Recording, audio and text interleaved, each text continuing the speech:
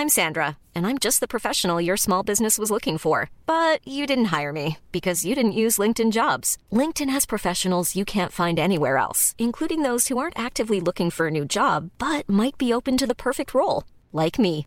In a given month, over 70% of LinkedIn users don't visit other leading job sites. So if you're not looking on LinkedIn, you'll miss out on great candidates like Sandra. Start hiring professionals like a professional. Post your free job on linkedin.com/people today. Hey, I'm Ryan Reynolds. Recently, I asked Mint Mobile's legal team if big wireless companies are allowed to raise prices due to inflation. They said yes. And then when I asked if raising prices technically violates those onerous two-year contracts, they said, "What the f*** are you talking about, you insane Hollywood ass?" So to recap, we're cutting the price of Mint Unlimited from $30 a month to just $15 a month. Give it a try at mintmobile.com/switch. $45 up front for 3 months plus taxes and fees. Promo rate for new customers for limited time. Unlimited more than 40 gigabytes per month. Slows full terms at mintmobile.com.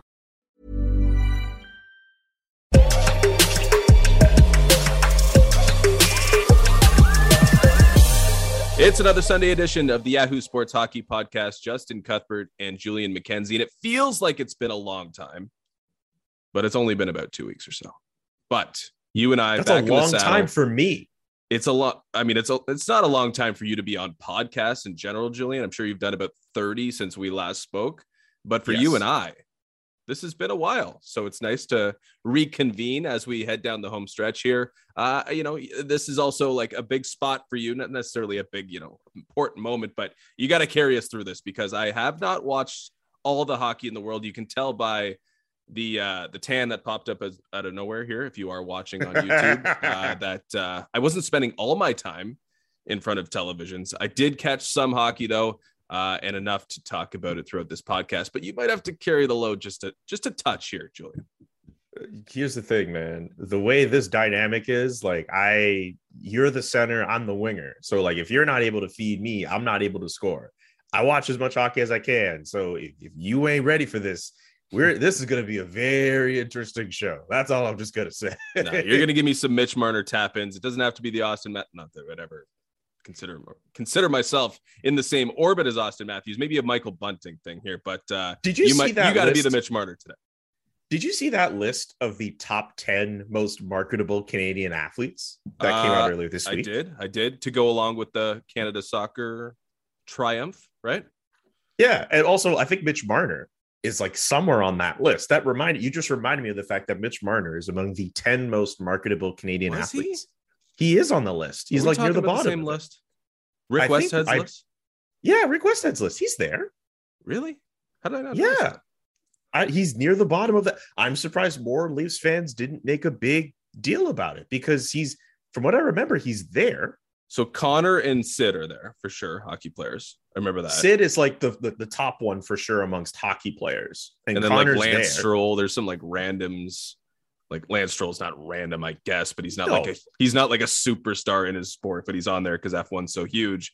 But Eugenie Bouchard over Andreescu and Leila Annie Fernandez. So, it's not all about on-field prowess or on-ice prowess, but number one, importantly, is Alphonso Davies. And we haven't discussed what happened in Canada Soccer. I unfortunately was away for the entire thing, went to a bar in Mexico to enjoy the first game, them qualifying, hopefully. Of course, they lost. I missed the second game in which they won at home and was on a plane for the third game. So I didn't get to revel in the glory that is Canada Soccer, but I, like you, was glued to the announcement on, I believe it was Friday, where that list did come out, where Alphonso Davies is, of course, the number one most marketable athlete in Canada. And that is only going to grow over the next couple months here as we lead up into the World Cup. And of course, if he does anything on the pitch in Qatar, that's special. That stock is only going to continue to rise. Yeah. By the way, Marner 8th on that list, in front of Eugenie Bouchard and Chase Claypool in the NFL. You mentioned Lance Stroll. He's 3rd on that list. Sidney Crosby and Connor McDavid round out that top 5. I don't think we've made enough light of the number 2 athlete on this list. I have been laughing about this for 3 days. Who is it again? Tristan Thompson. Oh, yeah. Yes. But that's so cool. It's cool to see that, you know what? Maybe this was 5 years ago. Maybe it's Connor McDavid or Sidney Crosby. But it is fun to see that our countrymen and countrywomen in terms of sports all over the world have done so well. And it's not just Mitch Marner and Connor McDavid and Sidney Crosby grabbing headlines. It's Alphonso Davies, it's Lance Stroll in one of the more popular sports in the world. And we've learned that if you are associated with the Kardashian family, that also helps in the case of Tristan. So yeah, interesting list. Before Tristan Thompson was of Kardashian fame, he was hanging out at TSN when I worked there coming out of high school. And he pointed at me when I was at my desk and say, "Hey, you, stop sleeping at your desk." And I had no response for Tristan in the moment, but he at least had a sense of humor back then. You know, that's my Tristan fellow Thompson story. That's Brampton on Brampton. And then I violence. tweeted at him, and I said, "Hey man, I run the basketball courts in Brampton still, so watch who you're talking to." And he did tweet back saying LOL, I believe. It was a long time ago. I may have deleted that tweet now. You know, erasing the past and so on and so forth. Okay. You were running the courts in Brampton, huh? All right. I see how that. Okay. All right. You'd be surprised, Julian. Be surprised. You nice with it, huh? Nice with it. All right. Let's talk about hockey. Let's get into it because, you know, I don't have much to back up the claim that I run the streets in Brampton. The NHL has been terrific over the last month, 2 weeks. I missed some great hockey. And I kept asking myself when I came back and I was trying to catch up and watching all these fantastic games. Florida, 5 unanswered goals to come back against Jersey yesterday. Mm-hmm. Has the NHL ever been better?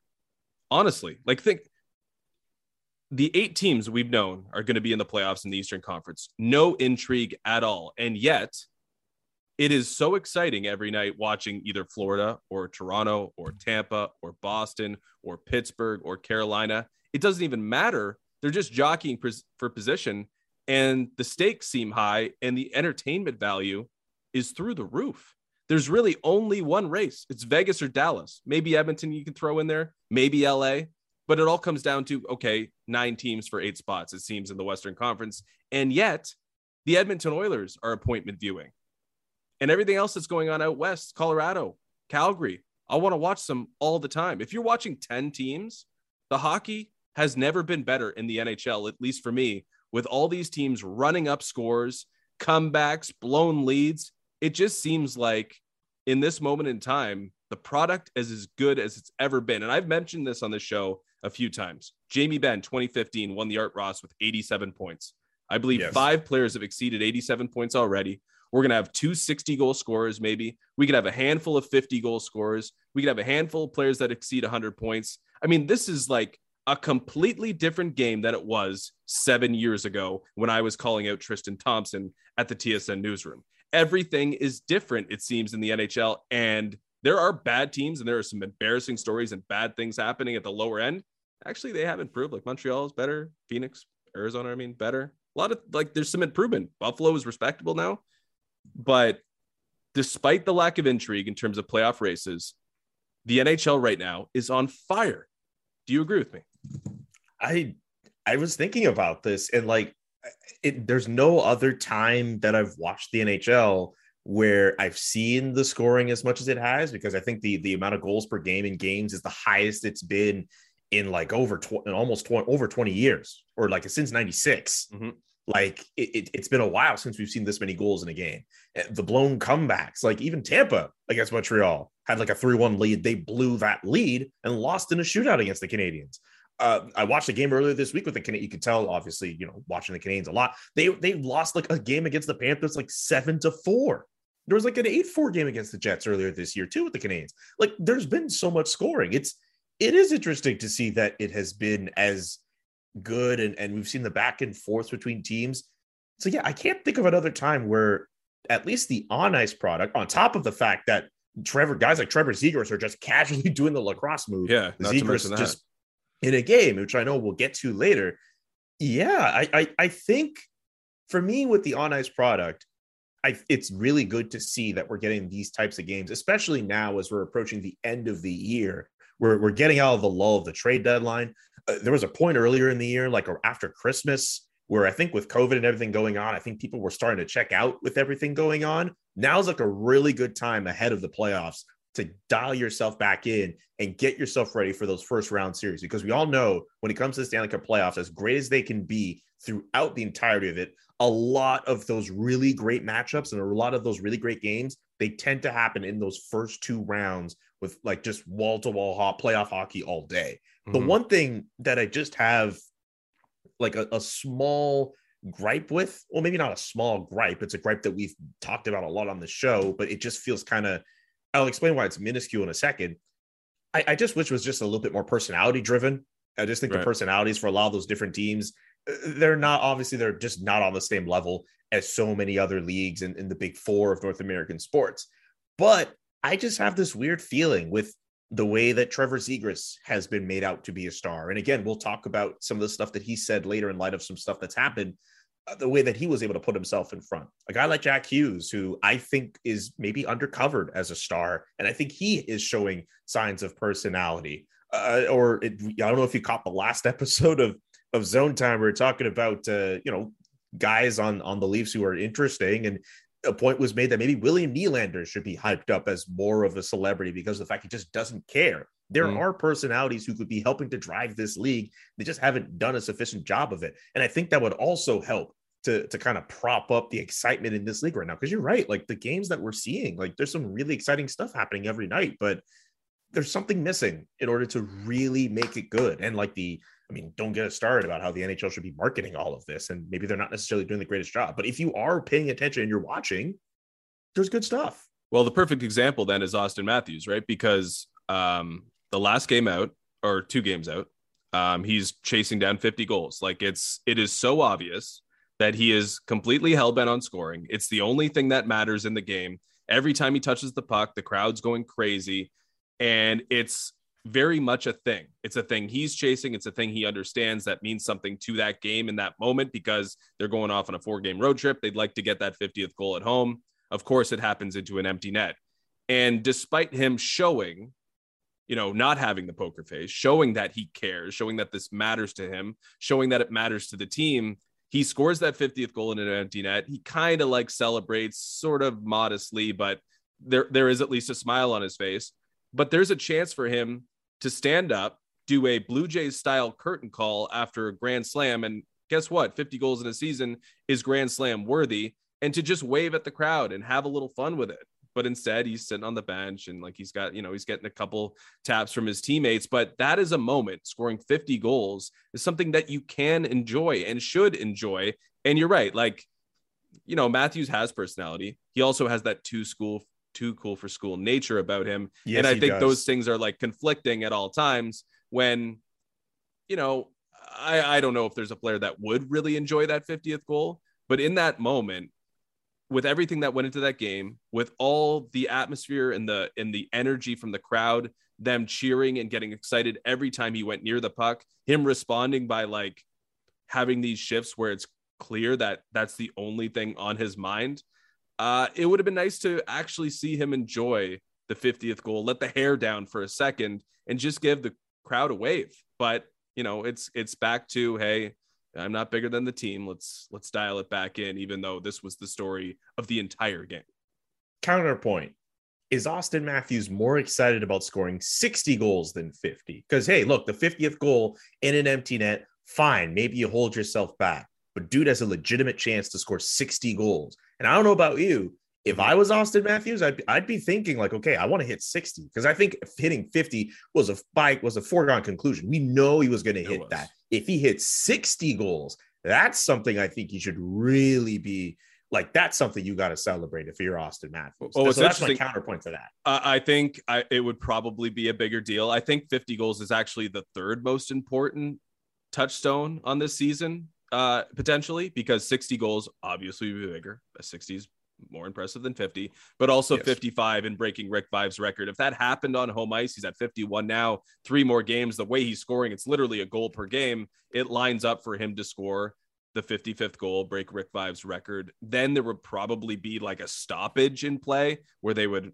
recognize on the video board what happened. Then maybe there's that wave in that moment where he can actually like show how much it means to him and the team and the fans and everything.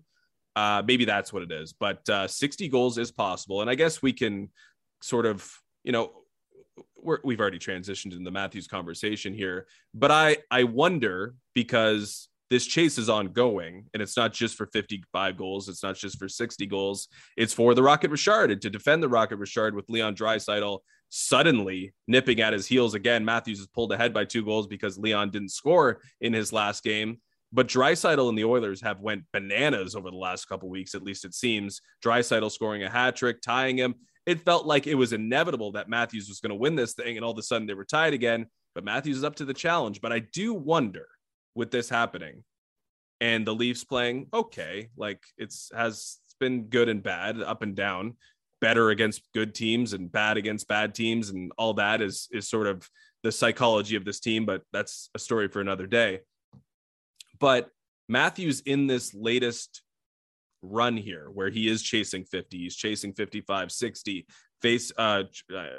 going head to head with Leon Draisaitl. The rest of his game and the rest of the performance for the best line in hockey, at least at one point in the season, has tailed off a little bit. And I wonder about it because remember last year at the end of the year when it was all about getting Connor McDavid to 100 points in 56 games, and the Oilers achieved their optimum, which was just getting Connor McDavid to do his thing. I feel like the opposite is at play here, where the Leafs are thinking way too much about getting Austin Matthews goals. And when they're out there, it's kind of paralyzing things, and they're not playing the way that they were at least earlier when it was coming naturally. So if it is about 60 and it's going to take till game 81, 82 to get to 60, I wonder how the last 3 weeks of the season goes here for the Maple Leafs. That is intriguing. And should this be a bigger deal? I mean, knowing that the Leafs haven't won the first round and they should put themselves in a position to be, essentially ready for as much of a playoff run as they could do, but also like the Leafs are going to make the playoffs. I mean, the way that the division looks and all that, I don't think they're, even if they somehow fall, I don't even know what the points are at this point, but even if they fall out of the division, and they end up in a wild card spot, like the teams below them are so far behind that there's no way that they end up losing ground on that, right? No. They could fall in the wild card for sure. Boston's, I think, 2 points back. I don't think they can catch Florida because Florida keeps winning, but it's only, I think it's 7 points. And Tampa and Toronto are locked at 93 points in the second and third positions. So I think if you're Toronto right now, that's the biggest thing you could really push for, unless you are so concerned about your playoff position at this point. But I think if you're the Leafs, why not make this happen for Austin Matthews and do everything you can to ensure he gets to 60 goals, especially if it still results in some wins for the team. This is not as if the Leafs have just completely changed their game so much and it's affecting them negatively or a lot more differently than what we've seen them throughout the year. I mean, hey, they were blowing leads when they weren't thinking so much about 60 for Austin Matthews anyway. What harm is it in them trying to make it happen for Austin Matthews? At the very least, that's a big victory for them, at least for Austin Matthews, no matter how this season goes from here on out till the Stanley Cup is awarded. So I haven't made that close of an observation in terms of how they've changed their play into ensuring that, Austin Matthews locks down the Rocket Richard Trophy. But I think considering the fact that the playoffs are in hand, it doesn't hurt to kind of prioritize that. I think the Florida Panthers are the best example of what I was talking about earlier, being just so incredibly exciting and fun to watch. They are unbelievable to watch. But they, are they showing that they're postseason built to win in the postseason? I'm not really sure. I mean, they fall behind, they come back, they score all these goals. It doesn't matter if their goaltender doesn't play well because they just outscore everyone. They're still averaging over 4 goals per game. They're on pace to score more goals than any team since 1996. That's over a quarter century, if my math checks out, and it does. Unbelievable entertainment value from them. But the Leafs are a close second.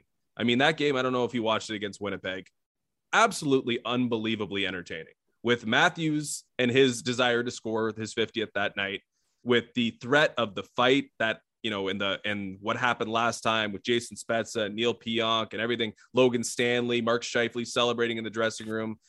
There was just, and they fell behind and then they came back and they won handedly. The Leafs are the most entertaining that they've been in my entire lifetime. They are turning what is a house full of ghosts, just crickets all the time at Scotiabank Arena, into one of the funnest places to watch hockey. That crowd was into it. The crowds are getting into it. Everyone's excited. This season was supposed to be nothing happens, the regular season matters. But now you've got the Austin Matthews pursuit. You've got one of the most entertaining teams in hockey. That building is alive again. And it's really, really exciting. It's really exciting that fun teams are the teams that are excelling right now. The Tampas, the Bostons, the Floridas, the Colorados. Calgary's the only one that sticks out as like, hey, we're a Daryl Sutter team. We're supposed to be. They're not boring. They're branded as boring. They're not boring. All the teams that are good are exciting. And that's what has me so fired up for the first and second rounds of the playoffs, as you mentioned, where these teams are going to collide head to head. And if it is Florida and Toronto in the first round, let's say Toronto does fall out, like, do you think it's going to revert to something that we've seen in previous years where it's boring? No, this is going to be fire against fire, and it's going to be unbelievably entertaining to watch. I can't wait. And it doesn't matter that the series or that the races are over, because we are prepping ourselves for what could be an extraordinary couple rounds of the postseason. One other team that I don't think you mentioned in that group, and I think the reason why I didn't watch that Leafs-Jets game was because I was watching them instead, the Carolina Hurricanes. And I know they played against the Canadiens, and the Canadiens are the Canadiens, but the Carolina Hurricanes didn't give the Canadiens anything, barely anything in the middle of the ice, and that's they have why skill for days. That's why I didn't include them, because I feel like they could be the team that sucks the life out of things. And that's a compliment. It's a compliment. Yeah. They're a good team. They know how to, they're well coached. They know how to play postseason hockey, even though they haven't had that much success in the postseason lately. But I feel like if Florida ran into them, a problem for the Panthers, right? Because Carolina doesn't want to play that firefight. They know how to play a structured brand of hockey more so than any team, I think, in the Eastern Conference. And that's why, like, I have all the respect in the world for them. Am I dying to watch them in the first round? I don't know if I'm dying to watch them in the first round. That's fair. But also from what I've seen from the Panthers, like, they look like a really annoying team to play. Like, I feel like they're tough. Like, they forecheck like crazy. They're always getting into these like little scrums and whatever. That like just watching them for an entire game, I was just like, this is an annoying team to play against in the playoffs. And I think even from what we saw against them in the Lightning series last year, that was also just like they built up into that as well, with all the fights that we were seeing, giving us one of the best first round series we've seen in a long time. I think the Panthers, I'm still confident that they're built for the playoffs. I know they had the snag against New Jersey, but they fought back and they got through it. And maybe Sergei Bobrovsky as a backup option to Spencer Knight, or however they're platooning those two. I have questions about Sergei Bobrovsky as a goaltender right now, just when we all thought he was looking okay. But I think otherwise, the Panthers, no one else I think in the Eastern Conference has a deeper forward core than them.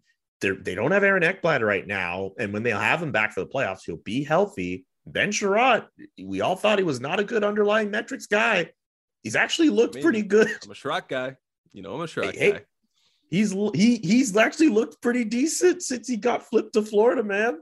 Became a Florida man. He's looking all right. The Florida Panthers, of course, don't sleep on the Florida Panthers, but I think they're going to be all right when the Stanley Cup playoffs show up. And a Florida-Carolina series, that might actually be really good. Oh, yeah. That might actually be really fun. I'm excited. I can't wait for these playoffs. We might really be in for some really good series this year. Florida, Carolina be like, I was going to say like a guy, Tiger King came to my head just because of the analogy I was trying to make, but literally like an expert zoo guy trying to keep a tiger in a cage. That's what that would be, because they are so wild, Florida, literally the Panthers, and Carolina is the team that could maybe rein them in. You know what else the Florida Panthers do? What? With Aaron Ekblad out right now, they're playing 5 forwards on the power play. Like, they just don't care. They're just like, hey, like no other team do. What other team does that? No other team does that. I'm convinced there's not a team in the NHL right now that's rolling out 5 forwards and they're just like, whatever, we got Sasha Barkov, he'll get back and break up a rush. But if I'm the Toronto Maple Leafs and I'm playing the Florida Panthers and they're going to play 5 forwards against us on the power play, if I'm Mitch Marner, I am licking my chops. Mitch Marner is like the king of shorthanded expected goals. You'd have to fact check that for me. Anyone who is watching or listening, you might have to fact check that for me. But I swear the Leafs lead in expected goals shorthanded because Mitch Marner is always a threat. David Kampf always seems to be a threat. I'm excited at just Florida getting power plays if those two play each other and it's 5 forwards and Mitch Marner's on the ice. It would be very, very exciting at all times with those two teams. Just the way they're built and just the way they approach the game. I think it's very, very interesting. Another guy who is always interesting is Trevor Zegras, and we mentioned him earlier. He is building his Calder case basically on sensational highlights. I don't think he's been the best rookie in the NHL this year. I actually think there are a few names that won't be considered that have probably outperformed him, like Tanner Jeannot in Nashville. You could maybe put Michael Bunting in there, although Michael Bunting's sort of been the face, I think, of that top line, not playing very well in Toronto for the last couple weeks. But I digress.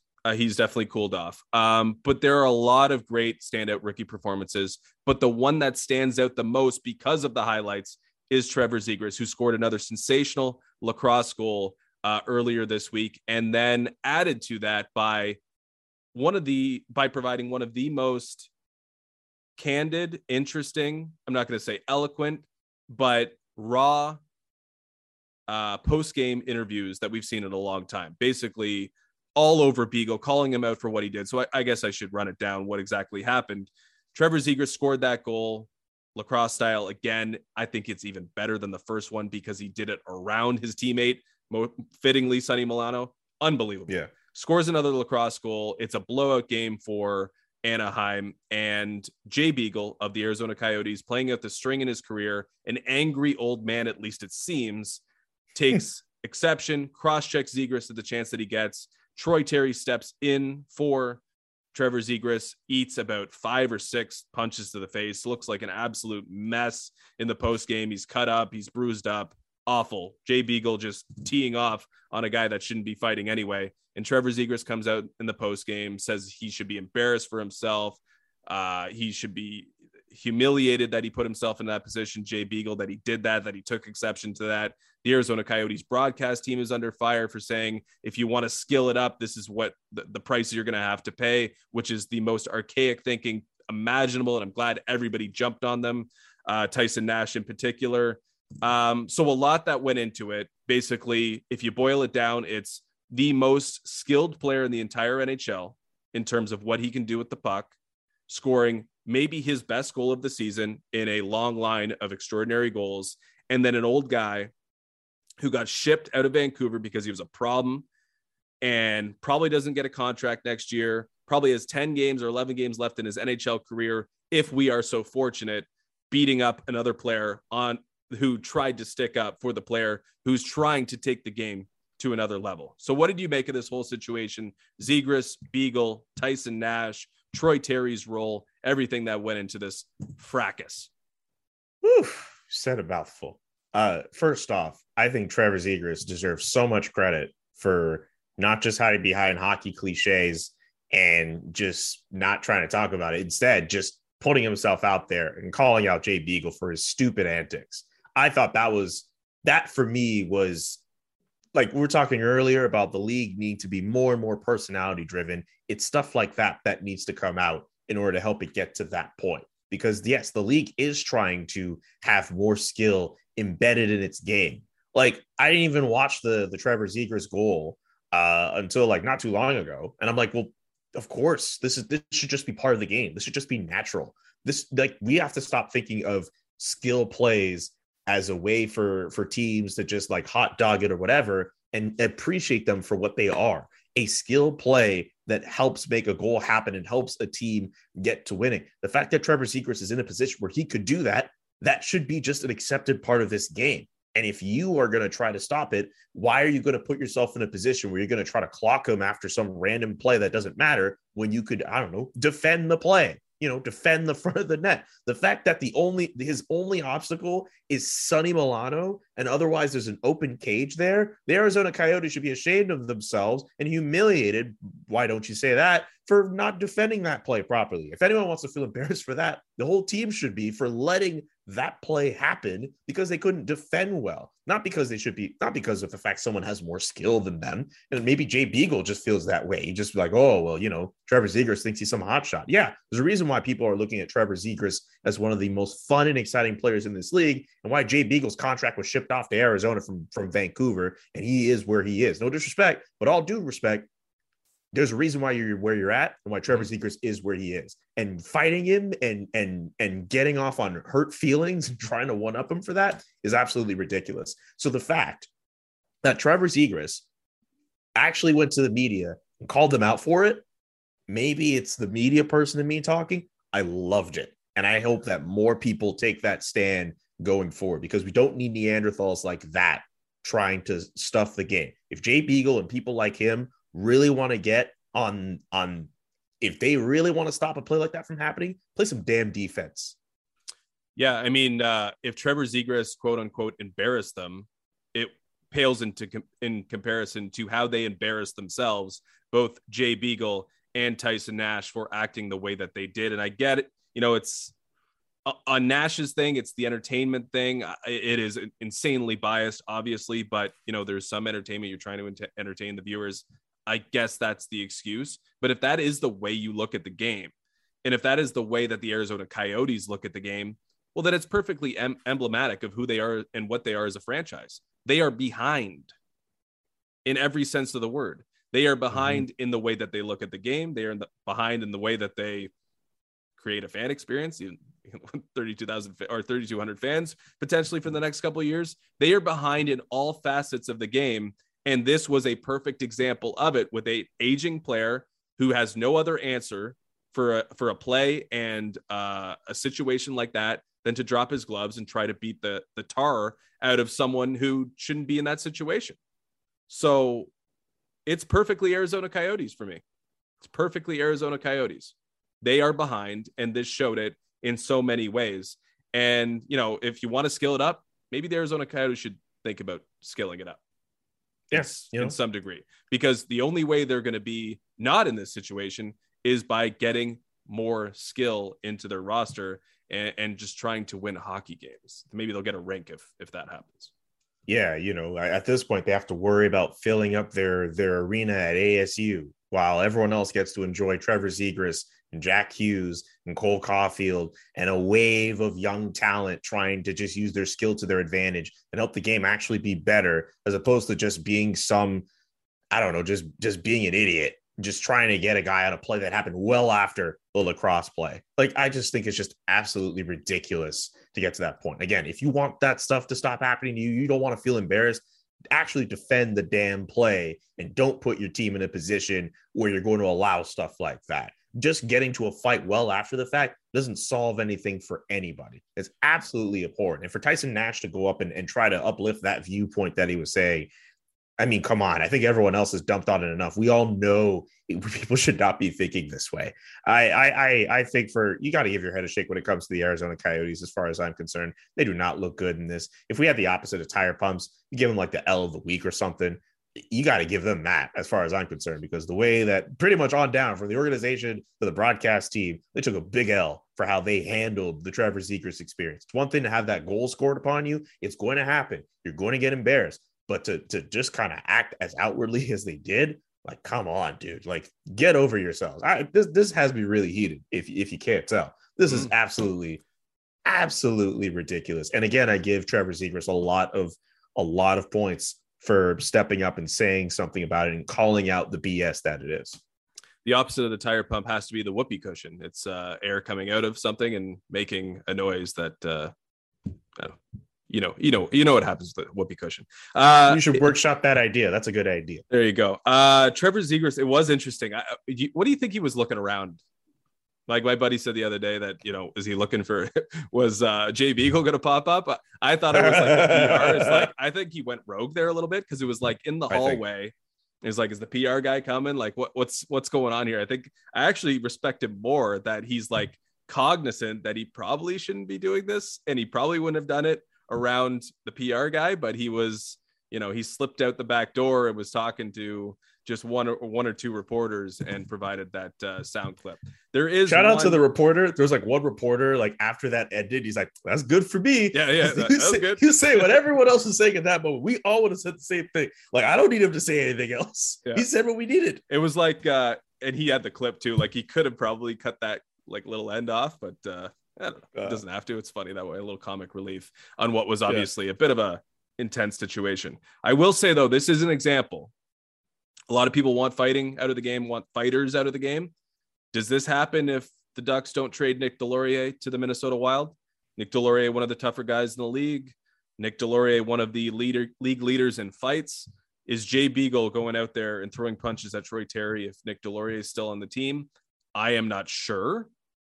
But it's more evidence to suggest that maybe having those players could prevent a guy like Troy Terry from getting beat the way he did. So again, I like functional toughness personally. I think Nick Deslauriers is actually functionally tough. I think he can play a little bit. But that was the situation that, would call for Deslauriers for sure. And he wasn't there because they traded him and they should have. You get something for Deslauriers, you should do that. But another example of that's just something to consider. Yeah, like I like the way you put it. Functional toughness. Like, fine, you're in the lineup to be tough, but you're able to contribute to the actual aspect of the game that matters, which is scoring. Mm-hmm. And I also think with fighting, while I'm not the biggest fan of like, okay, two guys just like doing some kind of premeditated fight, when scrums like break out and chaos breaks loose, like there's a part of me that looks at it and is like, oh, okay, there's chaos. And like, I think that's ultimately going to be a part of the game, regardless of whatever happens with fighting. Like, scrums are not going to stop, and people aren't going to try to get out of the scrum and do a one-on-one thing. Like, that's just going to happen. That I've just kind of accepted that as a thing. But yeah, I'm not like the biggest fan of fighting, so to speak. But yeah, I think if at the very least, if Nick Deslauriers was there, maybe if Jay Beagle was going to pick on him, maybe if he's on the ice, he tries to break that up and tries to make that happen. But like, I don't know, like he can't be on the ice all the time, and you certainly can't. You can't have a guy, your enforcer, come off the bench and try to fight. That's not something that can happen. It's unfortunately things that are going to happen. What has to happen though is that the league has to spot stuff like that and have the wherewithal to say, okay, well, we can't have stuff like this happen. Jay Beagle currently was clearly making an ass of himself, and he should be disciplined as such. That's what I think should have to happen. That's a way to try to curb some of that. But is the NHL going to do that? That remains to be seen. It's been a couple of days. We haven't heard anything from the DOPS, so I'm led to believe nothing's going to happen. I don't think anything's happening. Yeah, I mean, I think Jay Beagle, I guess, I think he thought he was the toughest guy on the ice, and I don't think he would have thought that if Nick Deslauriers was on the other bench. But I agree. That's you're right. It's more on the Department of Player Safety to try and curb this sort of behavior. But it sometimes it has to happen within, because Jay Beagle can find himself on the ice with two star players and think he's basically untouchable. And I think in that moment he did believe that, and that's as we mentioned, that's about all he can say for the rest of his career here, because there's not much of a spot for him, I don't think, in the NHL anymore with how this game is going. As we mentioned off the top, with all this skill and everything that's happening, I mean, that's not what's being prioritized what Jay Beagle provides. And that's clearly evident with what we saw this week. Let's go to our last topic, which is the Philadelphia Flyers' decision to scratch Keith Yandle after 989 consecutive games. It was playing out perfectly for him to go 1,000 straight games before the end of the season. Then they could wipe their hands clean of him. But they decided to scratch him anyway in order to get a prospect named Ronnie Attard into the lineup. And Ronnie Attard went -4 in 15 minutes against the Toronto Maple Leafs on Saturday night in place of Keith Yandle. So that doesn't really matter in the grand scheme of things. Yes, if Keith Yandle had missed a game 450 games ago, this wouldn't be a story, obviously, because it wouldn't mean anything. But this league is a meritocracy. You have to earn your position. So this is the conundrum that Ironman streaks provide. And I wrote about it when Keith Yandle actually passed Doug Jarvis earlier in the year about the Ironman burden and what it does to teams and how teams have to sort of respect it, but toe the line and figure out what is actually most important in the moment. And for Philly, it's hard to argue that anything is more important than Keith Yandle's streak because they are a second to last place team. They are awful. They have no business really trying to achieve anything else but this nice story, right? Like they've already traded their captain. Like you're trying to save face. I don't know how you save face, but this would at least be something that they could look forward to. And of course they made the decision to get a prospect in the lineup over him. And I get both sides of the argument, but when you have nothing else to play for, and this guy has been a good employee and is at the point where he can get to a nice round number and you could cut bait after that and it can all be over, and it doesn't mean they got themselves into this themselves. They're the ones that picked him up from Florida after he was bought out. So they knew what they were getting into and they still made the decision anyway, despite these games not being important, to have him not play. So in that, the way I frame it there, it doesn't look good. But again, it is a meritocracy. So where do you stand on this? Yeah, the Flyers don't have anything to play for, so I don't get why they did this. I mean, it's one thing to be like, you know what, the games don't matter. Let's put a prospect in. But why? It's still not clear to me why Keith Yandle had to be the sacrificial lamb to make that work, knowing that he had the streak that he had. And if you just let him play a few more games, you let it get to that round number, as you mentioned. Yeah, I don't understand that. I don't get it. If the Flyers were in a position where they could still make the playoffs and Keith Yandle was really holding them back from doing so, then I would understand. But the Flyers have been bad all year. Why are you now making that decision to take him out of the lineup? What is that going to serve to have this prospect Ronnie Attard play? And geez, for -4 in 15 minutes, that's tough. But it clearly didn't work for them to do that. So yeah, I don't get why they would want to do that in the situation. I don't get what purpose it actually serves. You have nothing to play for beyond better draft lottery odds.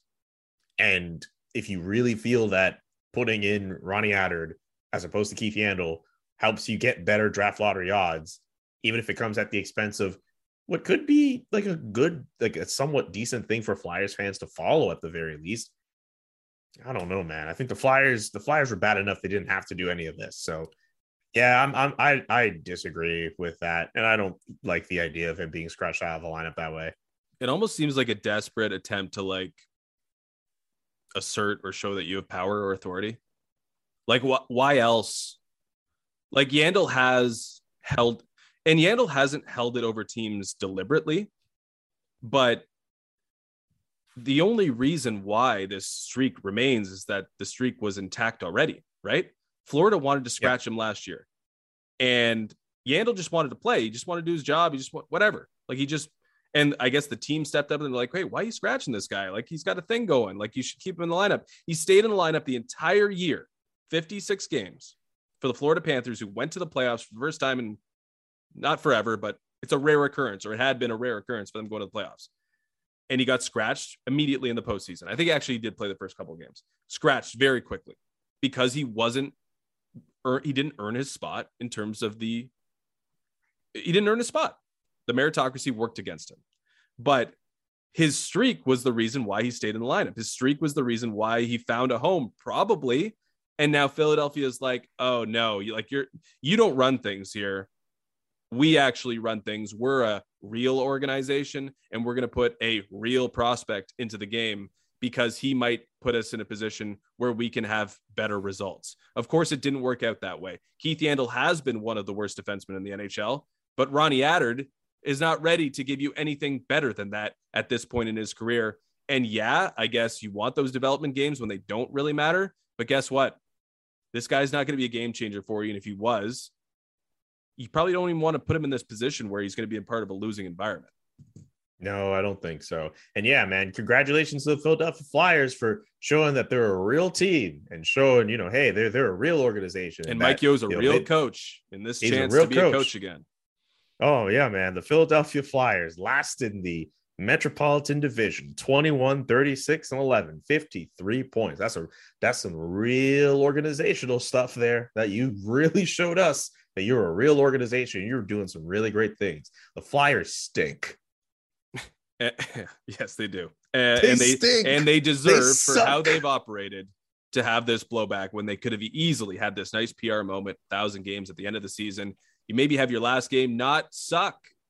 Maybe you don't lose your last game, or at least overall on the night, because you were able to celebrate a pretty cool achievement. The next one we should watch here, and I wrote about the Ironman burn. You can find it on Yahoo, on my Twitter, because I shared it recently, is Phil Kessel.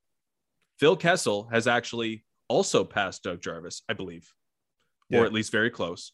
He is going to pass Keith Yandel, likely. Well, Keith Yandel's streak is now over at 989. So Phil Kessel's probably going to keep playing. He's probably going to play next year and pass Yandel. But what's going to happen then? Because the next team that puts Phil Kessel in the lineup, and hey, we all thought he was going to go somewhere at the deadline. He didn't. Why? Because they probably didn't want to have to promise him that he'd be in the lineup every night. If we're being honest, it costs a lot, yes. But do you want to trade for a guy who's going to be like, no, I need to be in the lineup. I'm going to be in the lineup because I have this streak going. So who's going to go next year and sign Phil Kessel? Is it going to be Arizona? Because do they want the PR thing? They could use it, I guess, after Jay Beagle. But are they going to want to put him in the lineup every night? Thankfully for them, or for whatever team does pick up Phil Kessel, maybe they can convince him after 1,000 games, after setting the record, after passing Yandel, after hitting that round number, that, hey, it doesn't really matter. Let's rest you a little bit. Because I think Phil Kessel could be an asset to a team. But do I think he can play 82 games? Well, he definitely has proven that he can play 82 games. Yeah, but can he be a dominant force? Can he be very good? Can he be at his best for 82 straight games? I don't think so. He's in that sort of part of his career where a night off, a couple games off would help him. It was the same for Patrick Marleau. He refused. It was the same probably for Keith Yandel. He didn't want anything. He didn't want that. It's a problem. Yeah. The problem, these guys that build Ironman streaks, they'd be better off sitting. And that's the irony of all of it. Down with these Ironman streaks. How dare we celebrate longevity in the National Hockey League? How dare And I'm speaking on both sides of my mouth because I'm like, they should play him. But also, if you didn't have this, maybe you'd have a better situation in your career right now. You'd be healthier. It's a weird thing. The team might not be last place in their division, and you might not be the worst at your position. Or you might be out of the league because you're not good enough, and the only reason why they got you is because they wanted to keep this Ironman streak going for you. Ooh. That might be the thing with Yandel. That might be the thing with Yandel. Don't hit us with the truth, Justin Cuthbert. Don't do that. It's too early in the morning to record this podcast to do that. Oof. Patrick Marleau's still denying that truth, I think. Although he got what he wanted, which was Gordie Howe's record and not a Stanley Cup. Okay. Let's go to the tire. Not a Hall of Famer, like we established on that one podcast. Did we? I said what we did. I'm sort of anti Marleau too. I mean, just overall. So I feel like I'd be in that camp as well. I'd have to go back. Yeah, I don't know.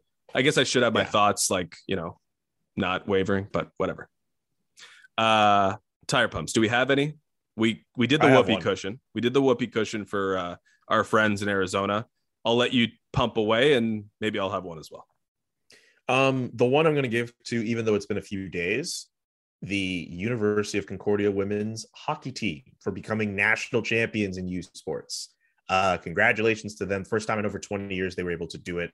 Anytime I get to shout out my alma mater, pretty good to do. I know I rep Syracuse pretty hard. I did the master's there, but I spent 3 years at Concordia doing my bachelor's degree there. It's important to rep the alma mater when I can. In this case, I have two in Concordia, being national champions in women's hockey for the first time in over 20 years.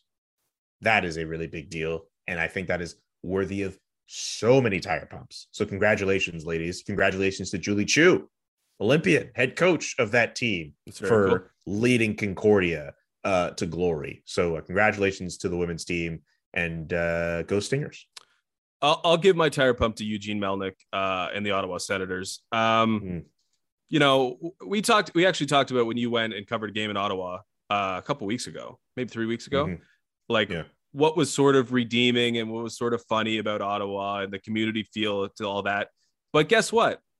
It's a meaningful thing, a pillar in the community, and it's what Eugene Melnyk provided to that community. Now, we can get into the whole rich guy thing. We don't have to do that.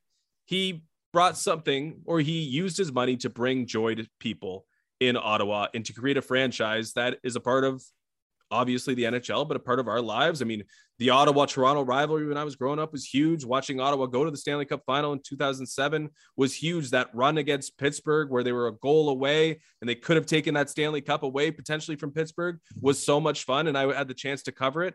I mean, Eugene Melnyk's an important person in that community. Of course, he died last week. So my condolences to the family, a tire pump to him and to his family, a tire pump for Brady Tkachuk for showing, just delivering the perfect tweet to sort of capture what he meant and what he will continue to mean to that community.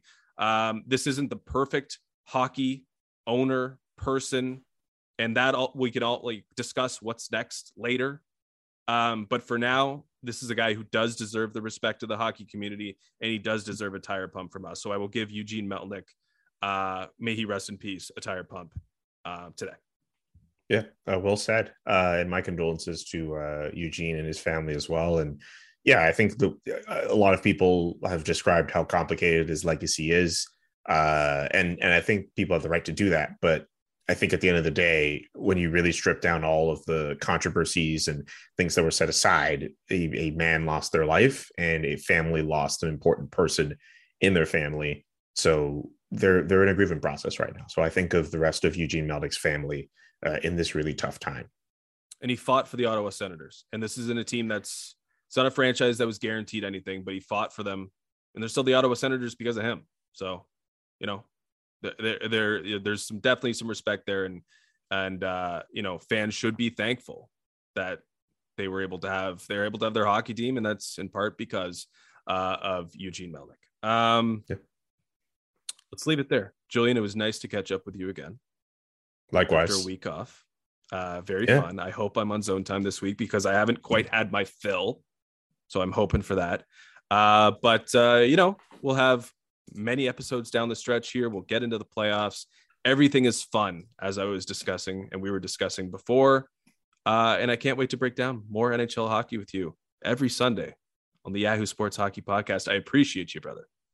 I appreciate you too, brother. And I can't wait for the playoffs because, unlike last year where I had to cover a team, go through this magical run, I get to kick back my feet and actually relax and actually get some sleep in between these games. So I'm actually looking forward to being well rested and actually breaking down, or I don't know how you're going to do it for the playoffs, but I'm looking forward to how it's going to go down over these next few weeks. Yeah, we're still figuring out all of our plans. I will be writing about the Maple Leafs in the playoffs pretty closely. We're going to have Leaf coverage, video coverage as well. You and I are going to be doing more league-focused stuff. Zone Time will be doing more league-focused stuff. We'll have more video. We'll have as much of it covered as we possibly can. But we're making those plans now. And, of course, we'll both be here when those plans are finalized. And I can't wait for that. So, again, for Julian, Justin Cuthbert, thanks for listening to the Yahoo Sports Hockey Podcast. Peace.